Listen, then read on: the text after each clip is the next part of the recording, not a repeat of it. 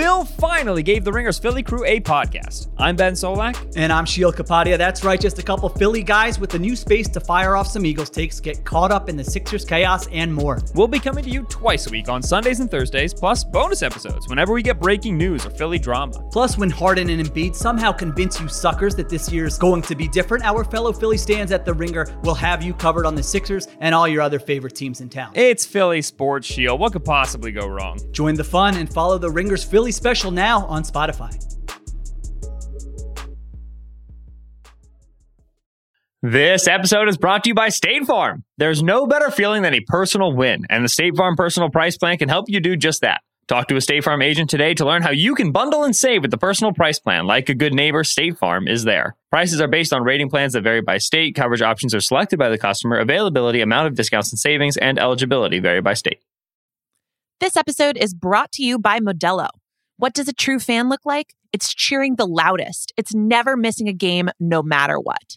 And for that, you deserve an ice-cold reward because you are a fighter, and Modelo is your reward. Modelo, the mark of a fighter. Shop delivery or pickup options near you at ordermodelo.com. Drink responsibly. Beer imported by Crown Imports, Chicago, Illinois.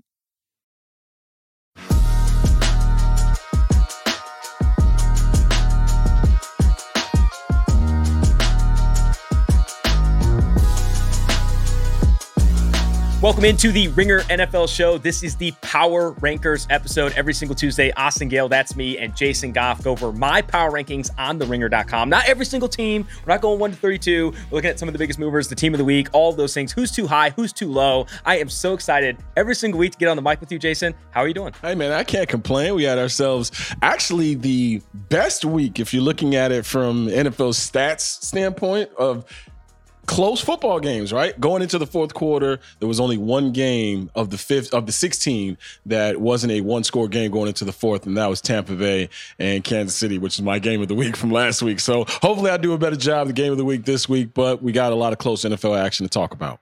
The best product in the world, man. The NFL. When Scott Hansen on Red Zone's like, this is the witching hour, I get chills, man. It is like every single time it's like, oh my God, these are more one-score games. I don't know who's going to win. Underdogs galore, all that stuff. For me. Yeah, shout out to Scott's bladder too, by the way. Dude, I've talked to Andrew Siciliano, small tangent, Andrew Siciliano, who also does the Red Zone broadcast, talking to him at the Combine a few years ago. And he says that's one of the hardest things is not having to go pee, having to hold your bladder the entire 7 hours. And those two guys, Siciliano and Hansen, man, they are absolute specimen. For me, I'm in San Diego. I'm never going to Cincinnati again, living the dream. I finally have In-N-Out as a daily option if I need to pursue that, animal style, 4x4 if you have to do it. So I'm living the dream on the West Coast. But let's get into it.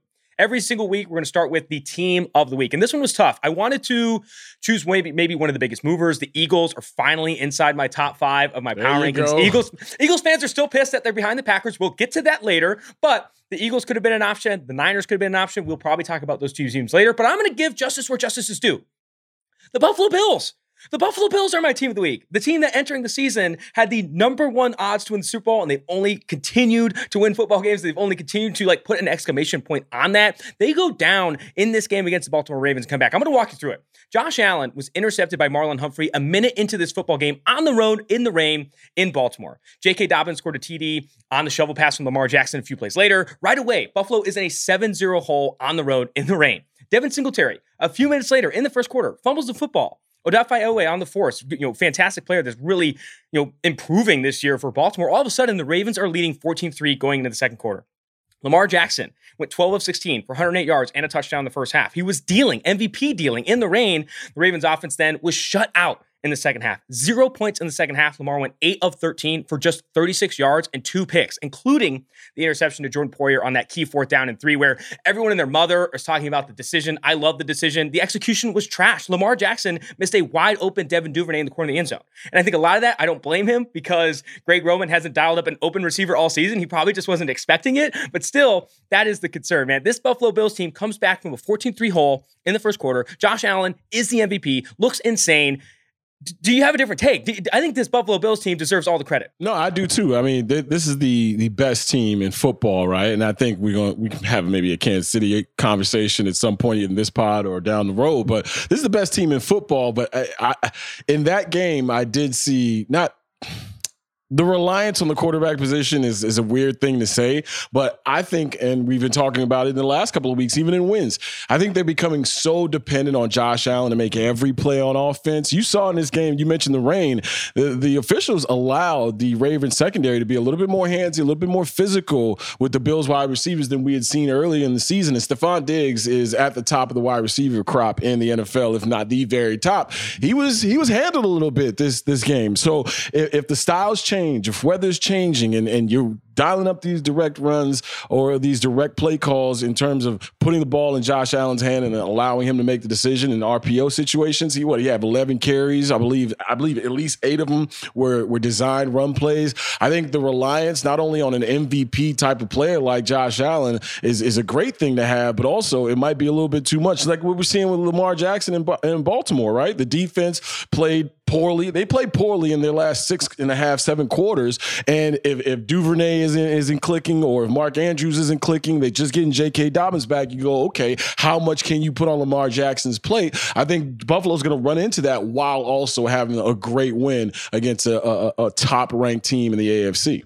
I do think for the offense specifically, and this is a perfect transition to kind of the point I wanted to make on the Buffalo Bills, is that Josh Allen is so much of this offense. But I think it's less that the Buffalo Bills are focusing everything around him and needing him to do it. It's just he's a superhuman. I think Josh Allen's a superhuman. I think he's the best quarterback in the NFL right now. I know people will say Patrick Mahomes. Josh Allen is the best quarterback in the NFL right now. I know Mahomes has better EPA per dropback and those things. He's done it against really good defenses. He did it against the Los Angeles Rams in the opening season, the defending Los Angeles Rams. He did it against the Miami Dolphins across 90 plays in extreme savage humidity. And most recently, this Baltimore Ravens defense is no slouch. And he dominates in that game in the rain, especially in the second half. After the first quarter, where he averaged negative 0.52 EPA per dropback, one of the worst quarters of his career. He bounces back in the final 3 quarters to average 0.3 EPA per dropback to captain a comeback and win this game against a very good Ravens team that I'm very confident is going to go into the postseason. They're 2-2 right now. They're still my favorite to win the AFC North.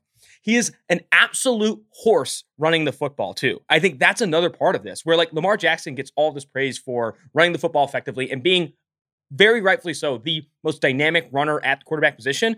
But Josh Allen, you saw that play where he like scoops up the fumble and just runs forward. There isn't another quarterback that does that, like that can wear contact like Josh Allen. And then you factor in his superhuman passing ability in the final 3 quarters of this game. 16 of 27 for 182 and a touchdown. And he also rushed for 62 yards and scored another touchdown. This is not replaceable, right? This is superhuman behavior that I think puts the Buffalo Bills in the conversation, not in the conversation, cements the Buffalo Bills as the best team in the NFL right now, the team to beat in the AFC, the team to beat in the NFL. And so much of that, like you said, is centered around Josh Allen. He doesn't have, so much of the offense goes as he goes, but I think it only goes as he goes because he's just a different level of talent, a different level of player that you want it to go as he goes because he's going to take you far. Yeah, I worry about them exposing him to hits. And also, him being that guy. You mentioned Lamar Jackson being the runner that he is. Lamar doesn't take a lot of hits. And when he does, it's eye-opening. Josh Allen takes contact, right? And if he's the thrower that we've seen, but also has to endure the punishment that we saw Cam Newton have to endure, I just don't know, especially at that position, I just don't know how sustainable that is. And I'm not just talking about weeks on weeks on weeks, but long playoff runs where you're going to see better pitching in terms of the defenses that you're seeing. You're not going to see some of these defenses that you run into during the regular season. I just worry that having him exposed to that much, not being able to tell Devin Singletary, hey, this is going to be the game where you're going to get 20 touches and hopefully you make enough plays and we can win this thing based on our defense and our special teams. Like those, if I see the Bills start to win those kinds of games where it's like, okay, we don't have to have Josh throw the ball 30 times and run it 11 times for us to win by 3 or 4 points, then I'll be more secure in feeling like this thing is sustainable. But until then, I mean, hell, Josh Allen has had one of the more remarkable career turnarounds, and it's only been 4 or 5 years inside of it. From where he started to where he is right now, it's obviously been historic. It's something to watch, but it's also something to keep your eye on while they're the best team in the NFL right now. I think you're 100% right in that this Buffalo Bills offense does not have the margin for error that, say, the Philadelphia Eagles right now. Whereas, like, if Jalen Hurts has a bad football game or a bad start to a game, Miles Sanders can take off. A.J. Brown can take off. Devontae Smith. They have a top 3 offensive line in the NFL.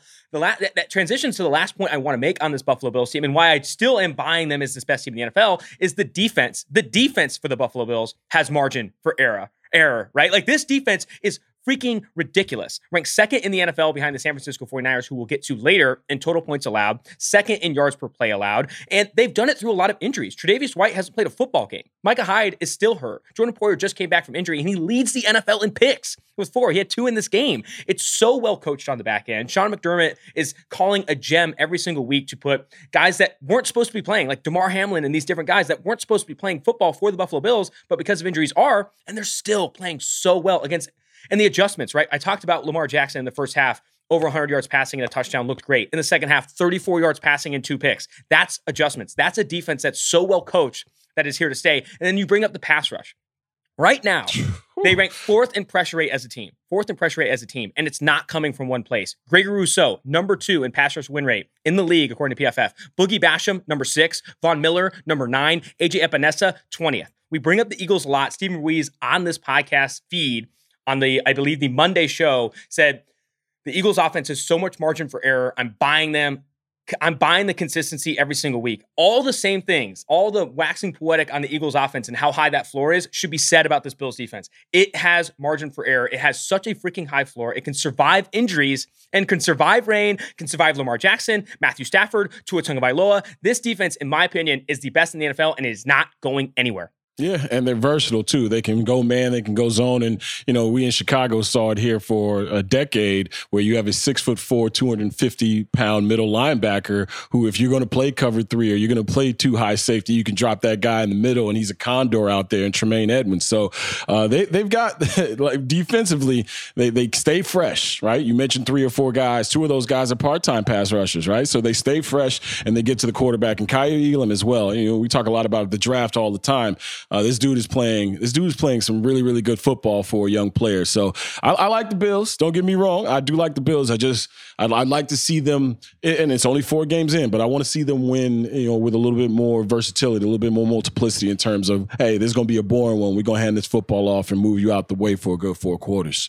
Depth along the defensive line. That's what I spoke to. And I just talked for a while about the Buffalo Bills defense and didn't even bring up maybe their 2 best players. They're linebackers, right? Tremaine Edmonds and Matt Milano are freaking insane. I'm so glad you brought them up. They've been banana land. And I know they're playing behind a really good defensive line, and that helps linebacker play, especially in the run when you have guys that are, you know, taking on 2 blocks and creating openings. But like Milano and Edmonds, man, are fucking balling out. Too high, too low. Getting into discussion now, we're talking about some of the best teams in the NFL. Buffalo Bills, Kansas City Chiefs. Those are 1 and 2 on my list. They have 2 of the best quarterbacks in the NFL. You could trade 1A, Mahomes, 1B, Allen. You could swap those guys back and forth. For too high, there are 2 teams that I have to bring up. These are teams that I think I'm too high on. And when I look at my Twitter mentions and people are calling me dead and hoping I die on the streets, whatever it is, it's these reasons. I have the Green Bay Packers, number 3. And I have the Tampa Bay Buccaneers, number 5. And God, I'm sorry. I'm sorry I have them so high. I'm sorry I'm not ready to fade Aaron Rodgers and Tom Brady right now. But as the evidence pours on, and I tweeted about this earlier today, Aaron Rodgers obviously went through a traumatic breakup with Shailene Woodley this offseason. He got a tattoo because of it. His haircut looks blasphemous because of it. And no, people are drawing comparisons to Surf's Up Penguins with that haircut. He's tucking his shaved hair behind his ears. I saw that. It's gross. During the overtime good. coin toss, I was wondering what the hell was going on there. He's making dramatic changes to his appearance as he goes through a suffering breakup and struggles with bad work conditions. Receivers are dropping footballs. Devontae Adams isn't walking through that door, and Tom Brady's not that dissimilar now. He's just now, the New York Post, sent out a tweet today saying they're hiring divorce lawyers, Tom Brady and Giselle. He's going now through a traumatic breakup. He's got kids. He's got a family that he's going to have to think about. He made some dramatic changes to his appearance. His cheekbones like cave in every single week. It's like his face gets skinnier every single week. And he's dealing with bad work environments right now. Julio can't stay healthy. Mike Evans is getting suspended. Chris Godwin just coming back. Rob Gronkowski is retired. Both these guys are getting old, going through breakups and struggling with work. Never have they been more relatable. Are these the reasons why they are 3rd and 5th? Like, you're giving me all the reasons why they should be lower on your rankings. Here is why they're 3rd and 5th. Here is why they're 3rd and 5th. Is I, Austin Gale, will not, despite all the reasons to pour on them, will not fade Aaron Rodgers and Tom Brady. I won't do it. That is a dangerous game. These guys, once they get through the breakup, once they get through some of these things, Aaron Rodgers' hair grows back, all that stuff happens, I'm buying them deep in the postseason. I know they haven't played well to start. They both have played like shit. You're giving me what they will be, Austin. I need to know what they are now. Like, if Tell I me was what to they give are. you right, no. These power rankings come out weekly, right? If I was to give you what I thought the Chiefs will be down the stretch, right? Yeah, that's fine. No, what they are right now, the Green Bay Packers right now are not the third best team in the NFL. The damn quarterback is telling you this is not sustainable. This is the same guy who was telling you to relax 2 years ago. So I feel like he's got the pulse of the team right there. He knows what's happening in front of him. And you talk about a guy who doesn't want to look bad. Aaron Rodgers is that dude. I believe Aaron Rodgers is the dude who already obviously has his Super Bowl. So looking bad now going forward, it's all legacy stuff now. The numbers, the MVPs. He does not want to look bad. And he especially doesn't want to look bad with a coach who he called out 2 years ago and won that fight, right, with that front office. And now you're sitting here, wait a minute, you got Alan Lazard, and you got what's my guy's name? Rashad Dobbs or whatever the hell his name is. I drafted him. Romeo. Yeah, exactly. Like, that's the problem that we're having here. Nobody on that perimeter is making enough plays, and you damn sure don't want to turn into the hand the football off team, even though that's where they should go with Aaron Jones and A.J. Dillon. There's no way in hell that defense is keeping them afloat. Rashawn Gary has turned into the star that they hoped he would be after drafting him out of Michigan a couple of years ago. That team right now, and I thought the Minnesota Vikings would win this NFC North. I still think they will. I know you got a whole bunch of numbers that you got to throw in my face, but I cannot sit here and tell you that the Green Bay Packers are one of the class teams and organizations right now in the NFL. Maybe week 8, maybe week 9, maybe week 10, but not right now as we head into week, 6, 5? I'm going to say something, and I don't know if you're ready for it. You're right. You're fucking right. Like, you're right. There it like, is. The Ladies and gentlemen, Rodgers, thank you so much for joining us. This pod is now over. I've got to admit it. I'm going to say something. I'm going to throw some numbers at you and just detail how right you are and how bad this offense and how bad Aaron Rodgers or Tom Brady are playing right now. Rodgers right now ranks 22nd in EPA per dropback through week 4. 22nd. That is lower than Jimmy G. That is lower than Cooper Rush. That is lower than Marcus Mariota. That is lower than Andy freaking Dalton. And everyone will make excuses. The offensive line has been hurt, and Romeo Doubs is dropping balls. Christian Watson's dropping balls. The Cowboys have Mike McCarthy, familiar, and they have one of the worst receiving corps and one of the worst offensive lines in the NFL. They just signed Jason Peters off the street to play guard. He looks like a mobile home out there, and Cooper Rush is still playing better than Aaron Rodgers right now. Aaron Rodgers' average depth of target is 30th in the league. That is not going to get it done. He's tied for second with 10 throwaways this year. He's throwing at and behind the line of scrimmage at a high percentage of his throws. He's checking the ball down. He does not trust this offense. It is bad right now. Why are they still third? Because I believe he's going to get through this breakup. The hair is going to grow back, and you are going to see Aaron Rodgers and Mike LaFleur figure this out. Like, they're going to figure this out. That's why they're staying at 3. For Brady, 15th in EPA per dropback. But he is not getting pressured. First in pressure rate allowed. He is only getting pressured on 18% of his dropbacks. Why? He's first in time to throw by a country freaking mile. 2.2 seconds on average, Goff. That is freaking insane. He's never thrown faster in any point of his career for a whole season. So if he maintains this, it'll be the fastest he's ever gotten the ball out in the history of his career. And why is he doing that? The offensive line is hurt. He does not want to get hit any more than Giselle already has hit his confidence and hit his emotional stability. But now he is getting the ball out, and there's just not enough healthy playmakers making plays with the ball in their hands after the catch. Julio Jones is not that guy. Mike Evans has never been a yak monster, and Chris Godwin is constantly hurt. This offense is struggling to create explosive because they can't block Brady long enough for him to stay in the pocket and get the ball downfield. And the Tampa Bay Buccaneers rushing offense ranks 23rd in yards before first contact per attempt. Again, more evidence that the offensive line is struggling. Tom Brady needs to be all the way invested, 100% locked in into being a superhero for this team, as does Rodgers in Green Bay, if either team is going to maintain this 3 and 5 ranking on my power rankings, and if either team is going to play deep in the postseason. Do I buy Tom Brady and Aaron Rodgers turning into superheroes late in the season? Yes, I freaking do. I will not be caught on Old Takes Exposed saying the jury is out on Brady and Rodgers just as they go through these breakups. I buy the long term. Yeah. At some point, though, he's got to fall off the table. I'm not saying it's going to happen this year, whatever the case may be. When we heard that the Wednesday practices were now off for him, immediately I was like, red flag, because at some point you're going to go into a rush stretch and adversity is going to hit every NFL football team. And when you're looking around and your general isn't there on an excused day every single week, obviously that's the God. You give him whatever time he needs. But when that losing happens, everybody's got problems at home, right? Everybody's got problems with their bank account. Everybody's going to start to look for new realtors. Like this is, and Todd Bowles being there, instead of Bruce Arians too, right? Like all these things that we look at here, this is how it starts to kind of trail off. This Tampa Bay Buccaneers team, they won by defense in the first couple of weeks of this season. And then when the defense has a bad day or you have miscues on special teams, can you look at Tom Brady and say, hey, we need 40 throws out of you and 35 points? Well, they almost did it against the Kansas City Chiefs. He was just going up against a guy who had a more diversified offense and the ground attack with the Kansas City Chiefs now with Pacheco getting some runs in there. Yeah, I'm looking forward to seeing what this Bucs thing is going to look like because, Odell Beckham Jr. is still out there, and we're talking about the Giants, we're talking about the Packers, we're talking about the Rams and all these other teams. He's going to need a target that can take it to the crib. Chris Godwin is a really good receiver, right? But he's more of a possession type of dude. Mike Evans, same guy, red zone monster, first down monster. They need to be able to take the top off that defense, even if they get a few possessions or a few passes, I should say, with decent blocking, right? Because he's getting rid of the ball so damn quickly. They still don't have anybody who can stretch the field. And I think that's what Tom Brady at this point in his career needs, at least a guy that can take a couple of deep shots a game. They don't have that right now, and Leonard Fournette is not getting it going offensively the way he was last year. So the Bucs, they're going to have to grind out some of these games. They're going to take it back to Tom Brady when he first entered the starting quarterback, stratosphere with the New England Patriots when they were running the football. And I think that's what I don't know if you can go back, especially with him being Tom Brady. As I said before, and I think I'm going to say a lot of it on this podcast throughout the season, you're right. You're right. I think the closing point I'll make on that, and then I want to get onto some teams that I think I'm too low on, or I think I'm too low on. The closing point on that is what they desperately need, what Rodgers and Brady desperately need. I don't know if you've seen Good Will Hunting, but it's when Robin Williams goes to Matt Damon and he's like, it's not your fault, and just keeps crying.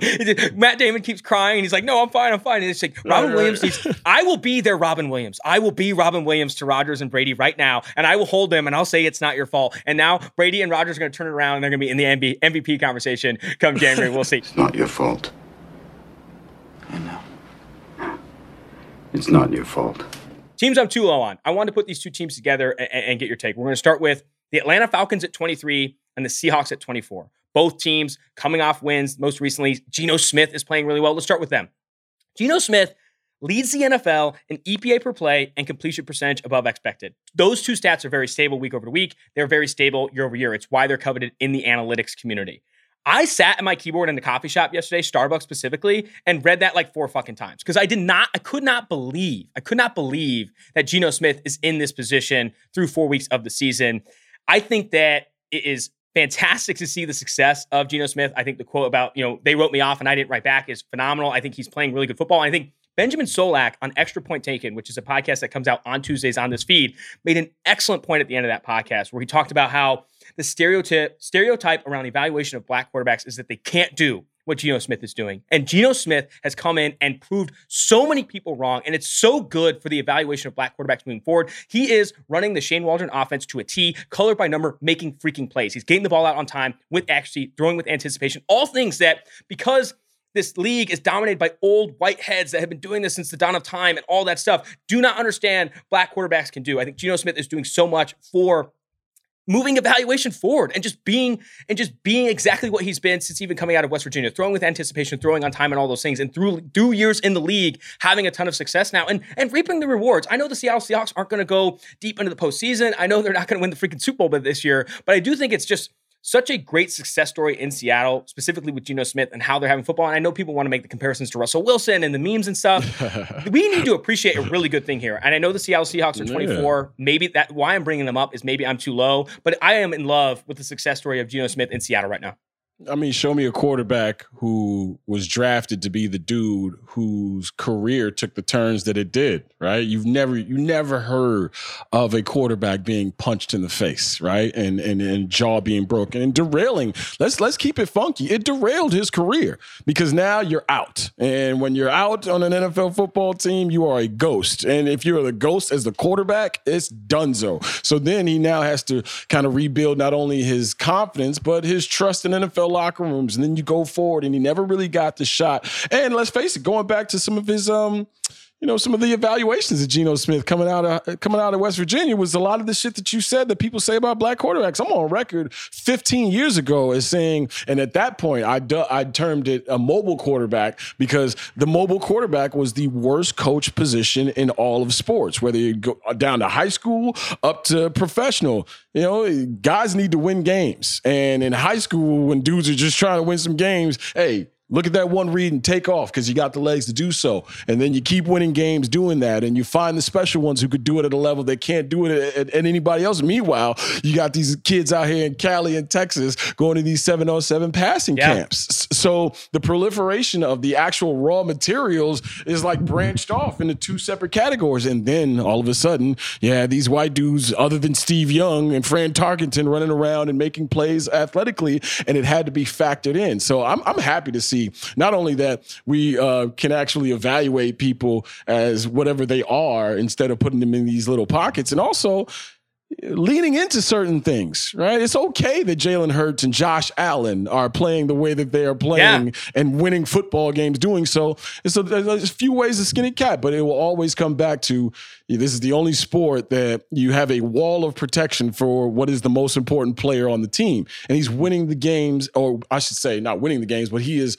performing in a way that you would hope that a pocket passer can perform, and he's a mobile quarterback as well. So I'm happy for him. It's good to see the dude. I'm happy for anybody who is, like you said, written off and comes back and performs at their true talent or expectation level. I don't think the Seahawks have a whole lot of talent around him outside of DK, who got carted off, and shout out to Tariq Woolen, by the way. This guy is blocking kicks and he's picking off passes. We saw him in the preseason game here in Chicago when the Bears played the Seahawks, and he made some plays in that game too. So they got a young little core, and I don't think Pete Carroll is long for this gig. So hopefully whatever coach they get in the next year or so, 2 years, will grow with this young team. Maybe is Geno Smith the dude? I don't think so. But is he a guy that you can win with? I think he might be. So good for him. I'm glad he's reclaimed his time as an NFL quarterback.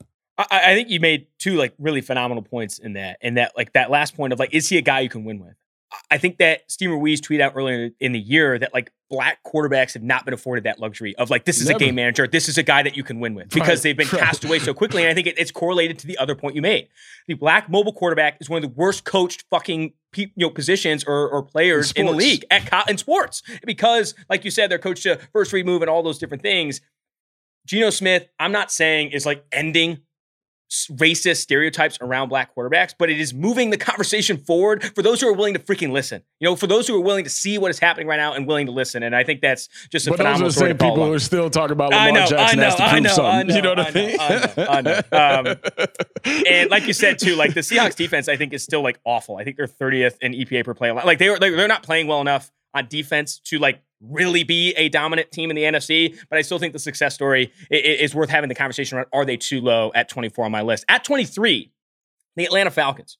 Are they too low? Because this offense is actually playing well. It's multiple. Its offense, specifically in the running game, is far exceeding expectation. This offensive line is getting pushed. Right now, they rank first in yards before first contact per attempt. And people are like, the analytics community always makes up these random data points on Sundays and all this shit. That is saying your running back, on average, is not getting hit. Not getting hit till 2.84 yards beyond the line of scrimmage, on average. That is very good. That is evident of open holes and getting pushed along the offensive line. Chris Lindstrom, the offensive right guard, is playing phenomenally. Caleb McGarry, right tackle, who has had pass protection problems in his career, is killing people. This most recently in their win over the Cleveland Browns. I am convinced. I don't know if you've seen Sopranos, but there's that episode in season 2 where he's got fever dreams. We're watching it right now. There you go. So he's got fever dreams in season 2. He's waking up in a cold sweat, seeing talking fish and shit. The Cleveland Browns are in Sopranos level fever dreams about the Atlanta Falcons offensive line because they were getting absolutely dominated, pancake after pancake and those things. This Atlanta Falcons offensive line and their skill players with Drake London and Kyle Pitts are good enough, in my opinion, for this Falcons team to maybe be a bit higher than 23. I think the issues are they still don't have a legitimate, clean drop-back passing game. Marcus Mariota is still not having a lot of success as a straight drop-back passer, especially on third downs and in the red zone. But still, there are enough pieces here and enough buy-in to what Arthur Smith is cooking that this Falcons team might have a young core similar to Seattle in that it's not as bad as you think it is. And maybe they aren't the 23rd worst team in the NFL. Maybe they are a bit better than that. I don't know what your read is on Atlanta. Are they more than just a fun team? Are they actually better than 23? Where's your head? I think they are a fun team that the foundation is getting laid. You know, like for instance, here in Chicago, like we would kill for it to feel like this, even though the record is the same. Yes, great point. And if I would name you Avery Williams, Caleb Huntley, and Tyler Algier, and expect you to understand those are the people that were running the football for the Atlanta Falcons after Cordero Patterson got hurt, I'd be surprised, one, if you name them, and then two, I would wonder if you are a little bit into NFL football more so than the rest of the aspects of your life. But no, like you mentioned, the offensive line has been outstanding, and you have to be multiple when you have a guy like Marcus Mariota because you have to supplement what he's not giving you in the passing game with his legs and the actions, the boot actions, and the misdirection stuff. Like if you can get tricky and get out there and also grind it away, like we always like to think of exotic play calling as it being in the passing game and being multiple in the passing game where, give me the old school, Jim Harbaugh, San Francisco 49ers exotic run game. Or, the way Sean McVay, when he first got to the Rams and you saw Todd Gurley and you're like, okay, that is an exotic run game. Like the San Francisco 49ers now with Kyle Shanahan and Juszczyk and Deebo Samuel. So you can be exotic in the run game as well. And I think that's what the Atlanta Falcons have done. Simple fact, they just don't have enough talent on the offensive side of the football or enough established talent. Like you mentioned, everybody's wondering what the hell is going on with Kyle Pitts. Well, he's the only guy you really got to key in on until Drake London starts to make some more plays. And you got to have a guy to get it to him routinely. And right now, I think Marcus Mariota is just a placeholder on a team that's afforded themselves a lot more goodwill than anybody thought. Everybody thought this would be one of the worst 4 or 5 teams in the league this year. Get a draft pick, draft a quarterback, and then you move on from there. But Arthur Smith was talking his shit first week of the season, man. So I can't knock them. They're 2-2 right now. They're playing tough football, and that's all you can ask when you aren't a talented team. Last team I wanted to get on that I think I might be too low on, and then we'll get into the biggest mover, the game of the week, the shame of the week, and bring in Steve Ruiz for his quarterback rankings update. The Dallas Cowboys, man. We were on this podcast a few weeks ago, and I wrote them off. I was making fun of them. I was making fun of McCarthy. Dak Prescott was hurt. I doused him in flames. I've been working on my headline writing for this podcast. The headline I have here is life after Dak hasn't actually been the depths of hell. I think a perfect representation of that. You remember when Shane Battier for the Heat won the finals, and he came back to opened up and he's like, the reports of my demise were premature. That's what the Dallas Cowboys are. Reports of my demise were premature. The reports of the Dallas Cowboys' demise were premature. They are playing good football, coming off back-to-back wins, 3 consecutive wins with Cooper Rush under center. I am not going to get on this podcast and say there's a quarterback controversy. I'm not going to say Cooper Kupp has this team playing harder and playing faster like you've seen on some of the TV shows, but the bottom line is that they are playing good. Since week 1, Cooper Rush has this offense top 10 in offensive EPA per play. They're running the football effectively. Tony Pollard and Zeke Elliott are playing well, and they're still not completely healthy, right? They're still not completely healthy. They just recently got Michael Gallup back. They're battling injuries along the offensive line, but they're finding ways to win football games and actually put together competent offense. And defensively, Micah Parsons is putting on a defensive player of the year campaign I've ever seen one. Trayvon Diggs is playing better than he ever has. I don't care about the interceptions last year, playing better than he ever has. And yeah, they have consecutive wins against Bengals, Giants, and Commanders who have all had their woes this year. But I look ahead to week 5, The Rams are vulnerable, man. I know they go to Los Angeles. I know it's going to be on the road, but the Rams are vulnerable. 7 sacks on Monday night. I know we're going to get to that game later, but this Dallas Cowboys team is not dead. They are not in the depths of hell. Jerry Jones on the radio today, I think, said Dak will not play this week. He's not healthy enough to play this week, but man, he's close to coming back. They are number 16 on my list, and they might be too low. Yeah, I'm cool with them being a little bit higher because Cooper Rush did exactly what he was supposed to do. He met his moment. This is what happens when you got a guy waiting in the wings and he does everything he needs to do in practice. He does everything he needs to do in meetings and he finds his time and you don't overwhelm him but putting the game on his back. They've relied on him a little bit more than you rely on a backup quarterback because he's played a little bit better than a backup quarterback is supposed to play. And it's okay to say that. It's okay. You know what I mean? It feels like it's like when we get into these LeBron versus Jordan dumbass conversations where it's like, no, you can appreciate the other one too, right? It doesn't have to be one or the other.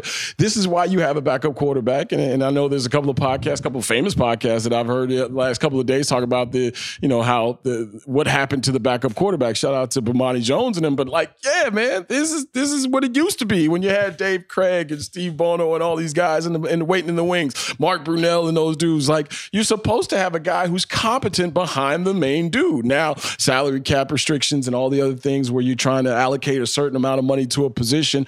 They drafted a guy. They waited in the wings. He got his opportunity. Like you mentioned, Micah Parsons is going dumb.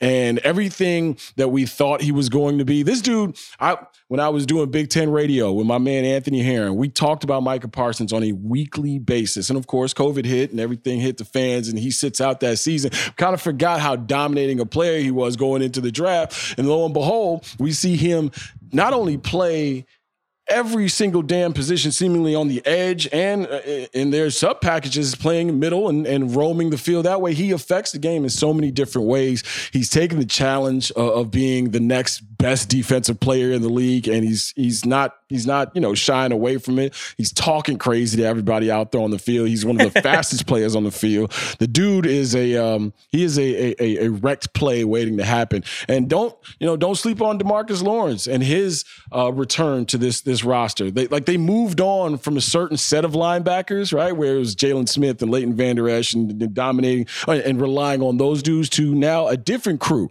Like, they got their younger crew rolling in there with their vets mixed in as well. I like the Cowboys. I also understand too, sometimes you play better when you're sick because you're focusing a little bit more. Offensive game calling, they're playing a different offensive game because they feel they're sick at that quarterback position, right? So they don't want to overwhelm a dude. I wouldn't be mad. Of course, Dak Prescott is Dak Prescott, but call it a couple of games when he comes back the way you've called him with Cooper Rush and see what you can lean on, right? If Ezekiel Elliott wasn't the fourth pick in the draft a few years ago, we'd be talking about Tony Pollard probably taking his job by now. Like, act like you're acting. Have that profile for a team and offensive play calling that you had with Cooper Rush. Just up it a little bit with Dak Prescott and not put all of the onus on Dak Prescott. And I think that's massive credit to Mike McCarthy and the players rallying around being sick, to use your kind of expression there, like being sick and knowing that Dak is out. We have to play better. We have to collectively be better. And I think they've done that. That's not because Cooper Rush is a better leader and all that stuff, the stuff that makes headlines on ESPN. That is because this team recognizes they need to be better for when Dak Prescott gets back. And I think the other thing to credit too is Kellen Moore and Cooper Rush, putting together game plans week in, week out where he can execute. Steven Ruiz, I think, had a fantastic take on Rush would be a top 10 quarterback in this league if he had even like a top 20 arm. He doesn't, and they're making up for that. He has to throw it accuracy and anticipation to get this offense to move, but still, they're recognizing those weaknesses and moving forward. Speaking of assistant coaches, Kellen Moore having a lot of fun. Assistant coach, defense coordinator, DeMeco Ryans is the transition That's all I wanted to talk about this week. He is. I'm practicing my headline writing. I said that he's in his bag, and Jimmy G doesn't have to change his stripes because of it. San Francisco 49ers put on a dominant defensive display on Monday Night Football against the Los Angeles Rams. 7 sacks in this game. Talanoa Hufanga, who constantly gets compared to Troy Polamalu. I don't think those comparisons are absurd. He did train and talk with Troy Polamalu a ton in the pre-draft process. He's someone that when I sat down and talked with Talanoa Hufanga, that guy wants to be great. He wants to be the best, and he is showing out to start this year on that DeMeco Ryans defense. The 49ers defense ranks first in yards per play allowed and first in defensive EPA per play. I am absolutely in love. DeMeco Ryans should be on a short list for a lot of teams for a head coach in 2022, all for what he's done with so little in San Francisco. Battled injuries with Nick Bosa, battled a rotating door of cornerbacks. This San Francisco 49ers team is my biggest mover this week. They go from 14 to 10. I was admittedly fading the San Francisco 49ers when they had Trey Lance. I even faded them when Jimmy G came back into the fold. But the reason to not fade the San Francisco 49ers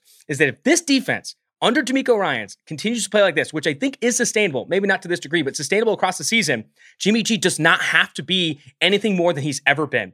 Limit the mistakes, get the ball to Debo, and let this boy cook, because DeMeco Ryans is going to limit big plays, and he's going to create havoc plays. I am in love with this 49ers defense. They're my biggest mover, 14 to 10. Hey, 3 weeks from now, you can already pencil in my game of the week submission, and it'll be Chiefs 49ers, because I think the next couple of weeks, you got the Panthers and you got the Falcons if you're 49ers fans out there. Those are 2 wins. DeMeco Ryans, what he's done against people that have been celebrated in this league, and recently celebrated, because he handed Nathaniel Hackett his ass, even though they lost 11-10, right? And then he goes up against Sean McVay, and that... I don't know if that line is not as trustworthy as obviously it's been in the last year. Of course, a Super Bowl run, they've mixed it up a lot. They've had a lot of different combinations. There's no Andrew Whitworth on the left side, but DeMeco Ryans pretty much told them boys, "Hey, 10 and in, you gonna win.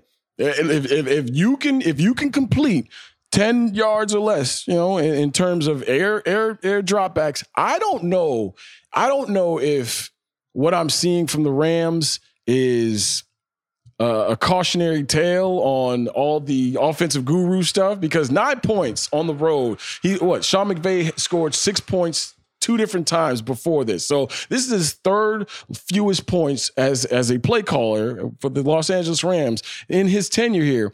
And if it's Allen Robinson who's not getting open or they're not looking at him, but Tyler Higbee and Cooper Kupp can only do so much. And Cooper Kupp's not going to take the lid off the defense anytime soon because you can't drop back. DeMeco Ryans knew exactly how to play that team, and he's got playmakers too. Charvarius Ward is out there playing as high level a corner as you could play in the first 4 games of this season. You mentioned Hufunga. Eric Armstead last night got banged up. You didn't really notice, right? Like they've got, Emmanuel Mosley, I think, is a really, really good player. Dre Greenlaw is back from injury, last year's injury. And on top of it, they dropped 2 or 3 picks last night. True. They dropped 2 or 3 picks that Matt Stafford was gift wrapping for him. That thing could have been closer to a shutout than we realized. So as we're celebrating coaches, sometimes I think coaches get too much credit, especially on the offensive end. If we're celebrating coaches and guys who can mastermind a scheme that can win you a ball game, then put me at the top of the list with DeMeco Ryans, because man, that dude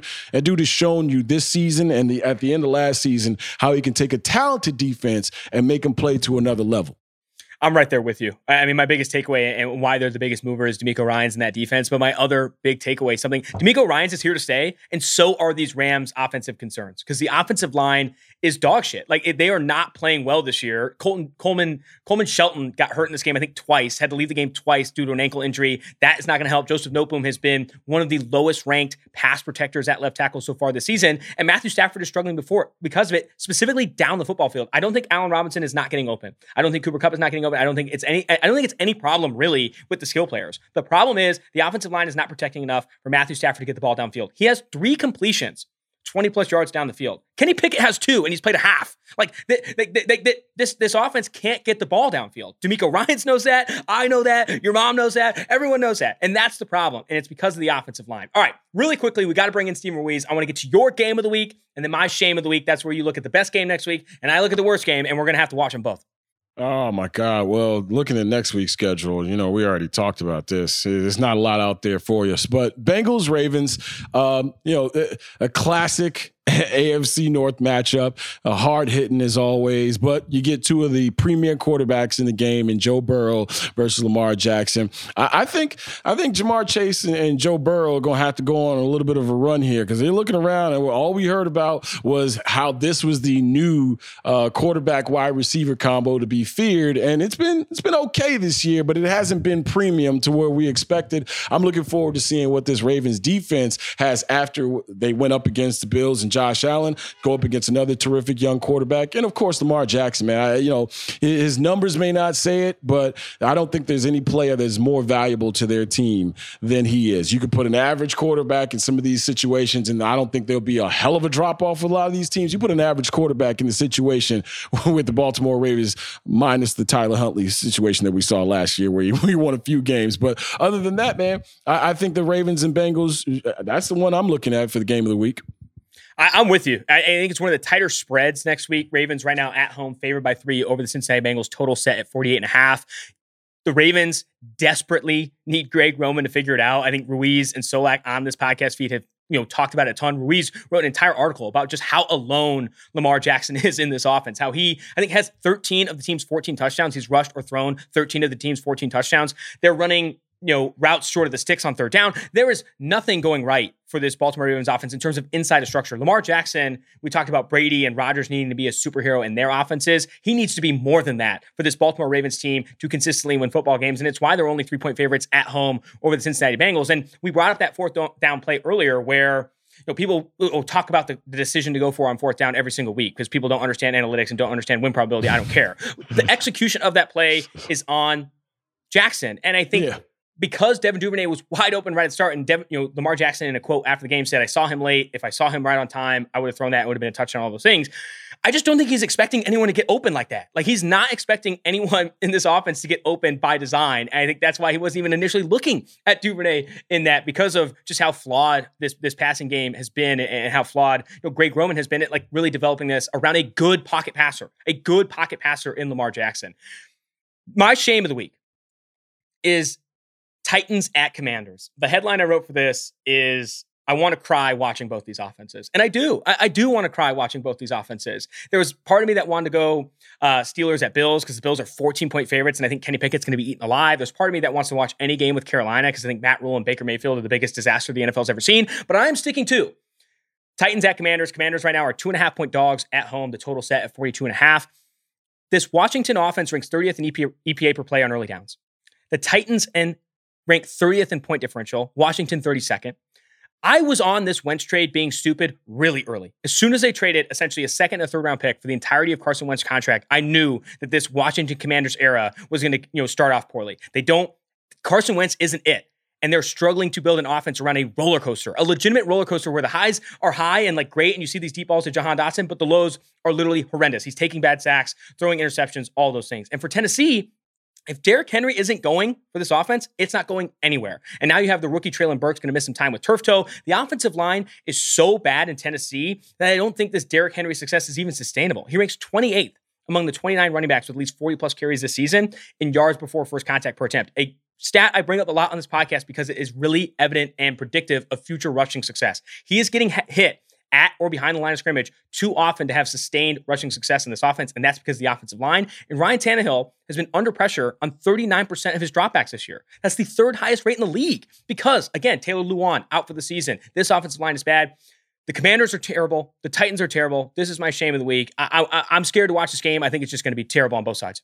Yeah, all you got to say is Ryan Tannehill versus Carson Wentz, and that's reason enough for it to be the shame of the week. We will not be talking about bad quarterbacks when we bring on Steven Ruiz. It's going to be Aaron Rodgers, Zach Wilson, Aaron Rodgers and Zach Wilson and Joe Burrow. Let's go ahead and bring in Steven Ruiz. This episode is brought to you by State Farm. There's no better feeling than a personal win, and the State Farm Personal Price Plan can help you do just that. Talk to a State Farm agent today to learn how you can bundle and save with the personal price plan. Like a good neighbor, State Farm is there. Prices are based on rating plans that vary by state. Coverage options are selected by the customer. Availability, amount of discounts and savings, and eligibility vary by state. This episode is brought to you by Indeed. We're driven by the search for better. But when it comes to hiring, the best way to search for a candidate isn't to search at all. Don't search, match with Indeed. Use Indeed for scheduling, screening, and messaging so you can connect with candidates faster. And listeners of this show will get a $75 sponsored job credit to get your jobs more visibility at Indeed.com/Ringer NFL.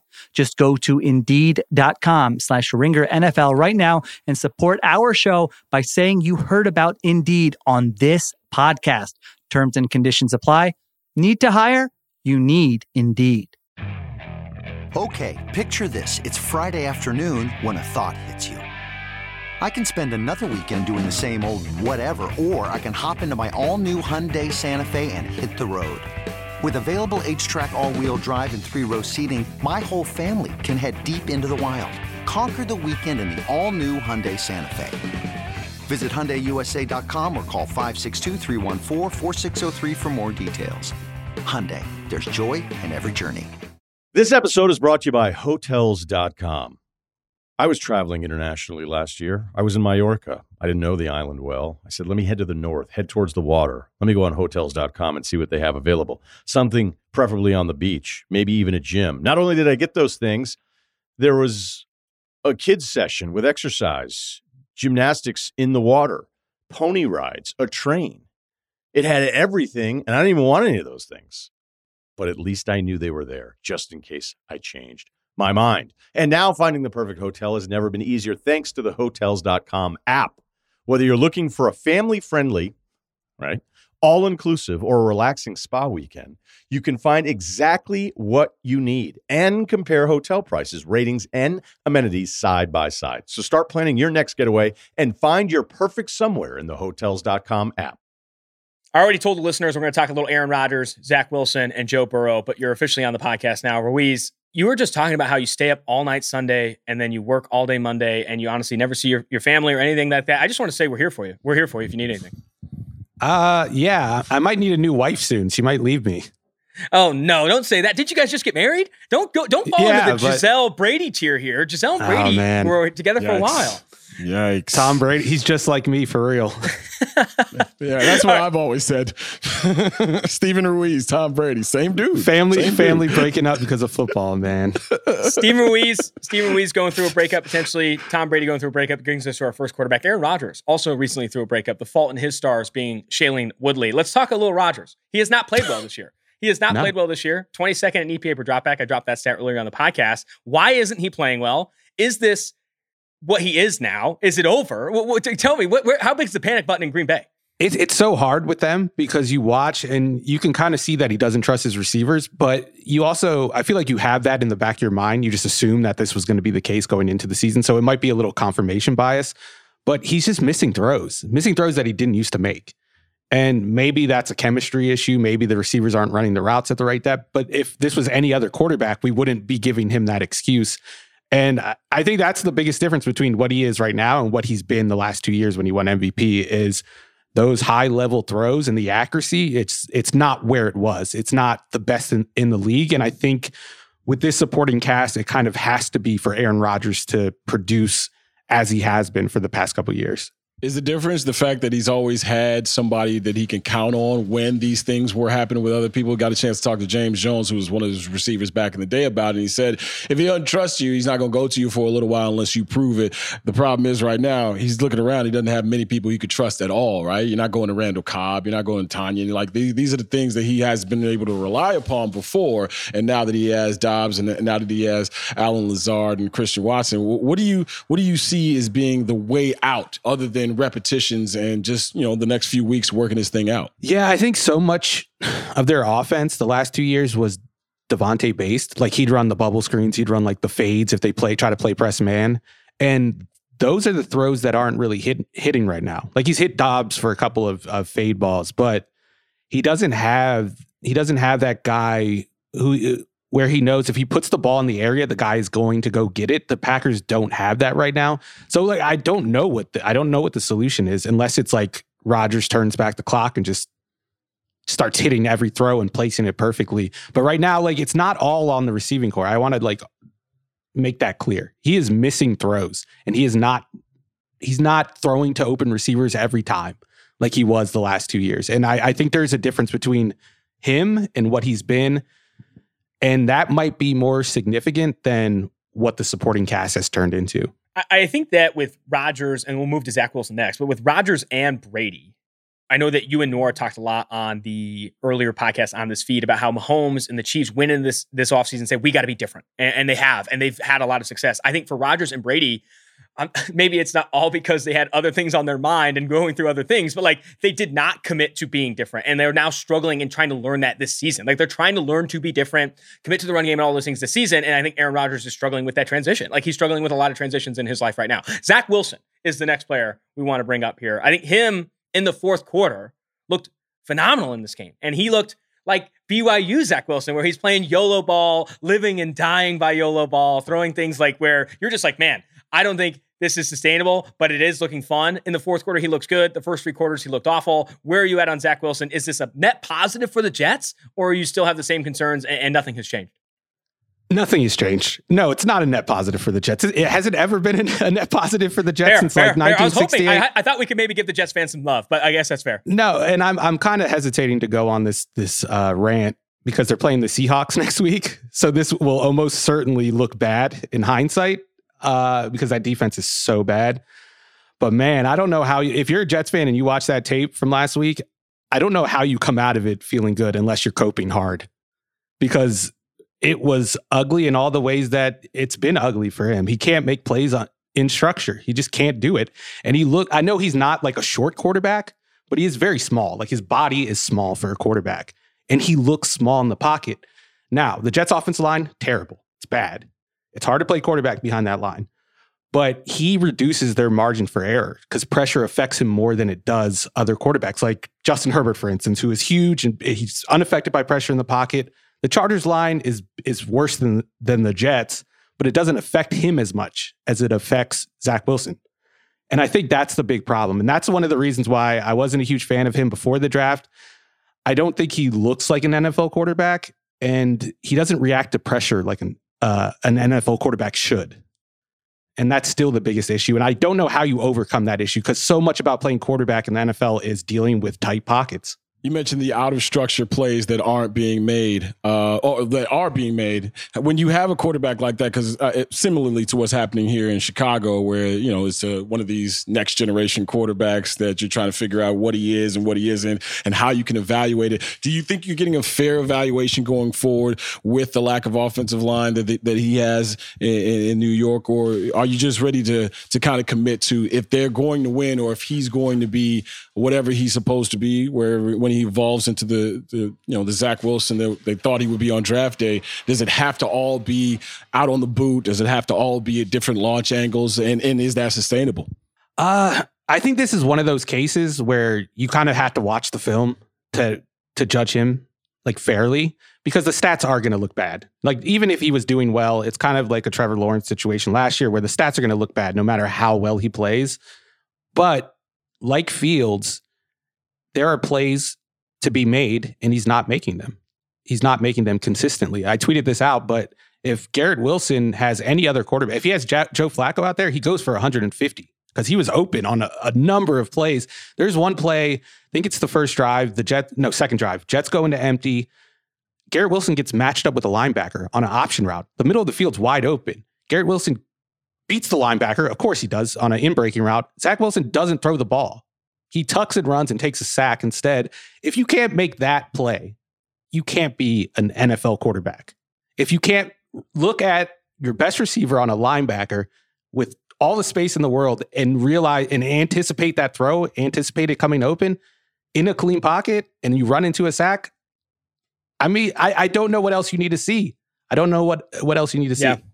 I want to dig into that more, because I think so many Jets fans want to believe that Zach Wilson can improve, want to believe that he can be more than just a trick shot artist, right? And I think you mentioned that earlier in the feed, that like he has to hit the trick shots for the Jets to win, and he did. Is that sustainable? No. Can you, when you're playing beer pong and you miss, but you get the ball back and you got to go behind the back, if you're only making those, you're not going to win consistently beer pong games. You got to freaking drain your easy ones. You got to hit your islands. You got to hit your shots. Zach Wilson is not hitting his shots.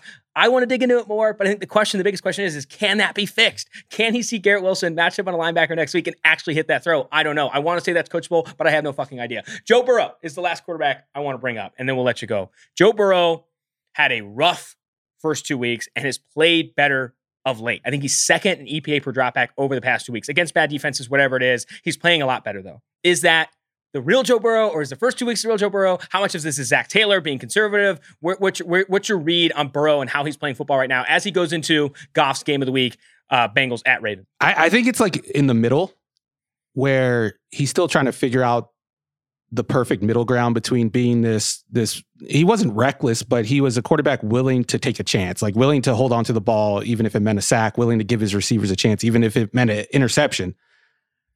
The last 2 weeks, and especially this last week, there were more plays to be made downfield, and he didn't try them. Instead, he checked the ball down quickly, and I think that's a direct reaction to the offensive line and the problems they've had.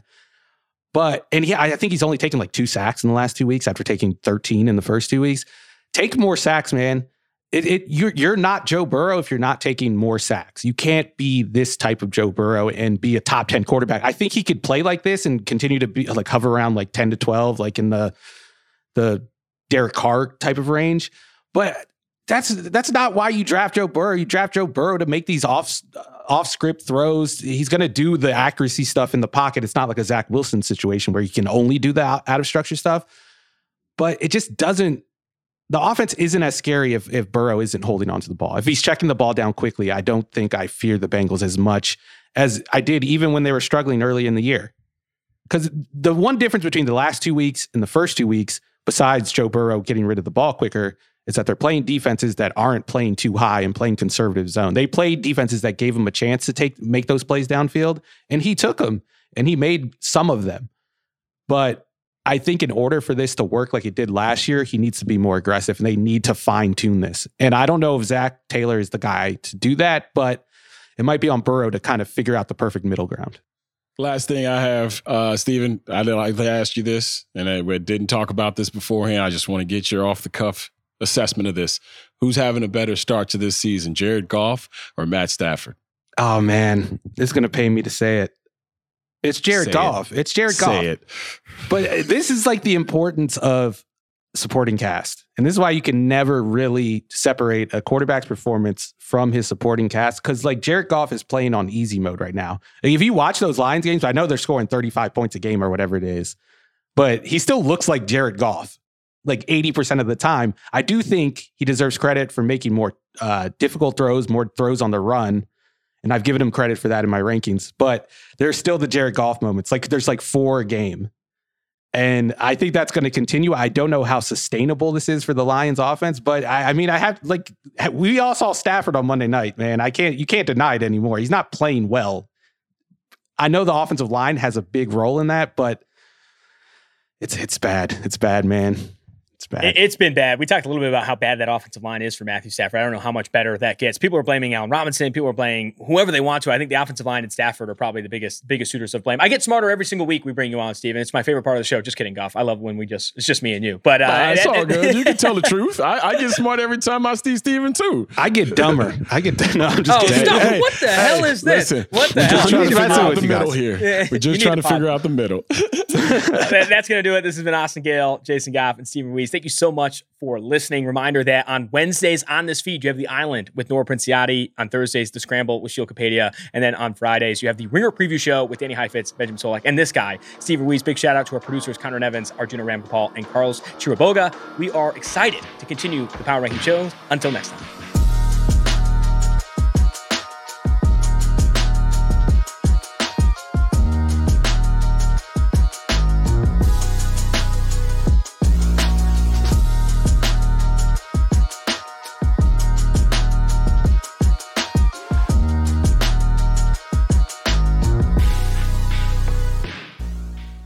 This episode is brought to you by 20th Century Studios' Kingdom of the Planet of the Apes. As a ruthless king builds his empire at the expense of the remaining human race, a young ape will fight for the future of apes and humans alike. Kingdom of the Planet of the Apes. Enter the kingdom in IMAX on May 10th and in theaters everywhere. Get tickets now.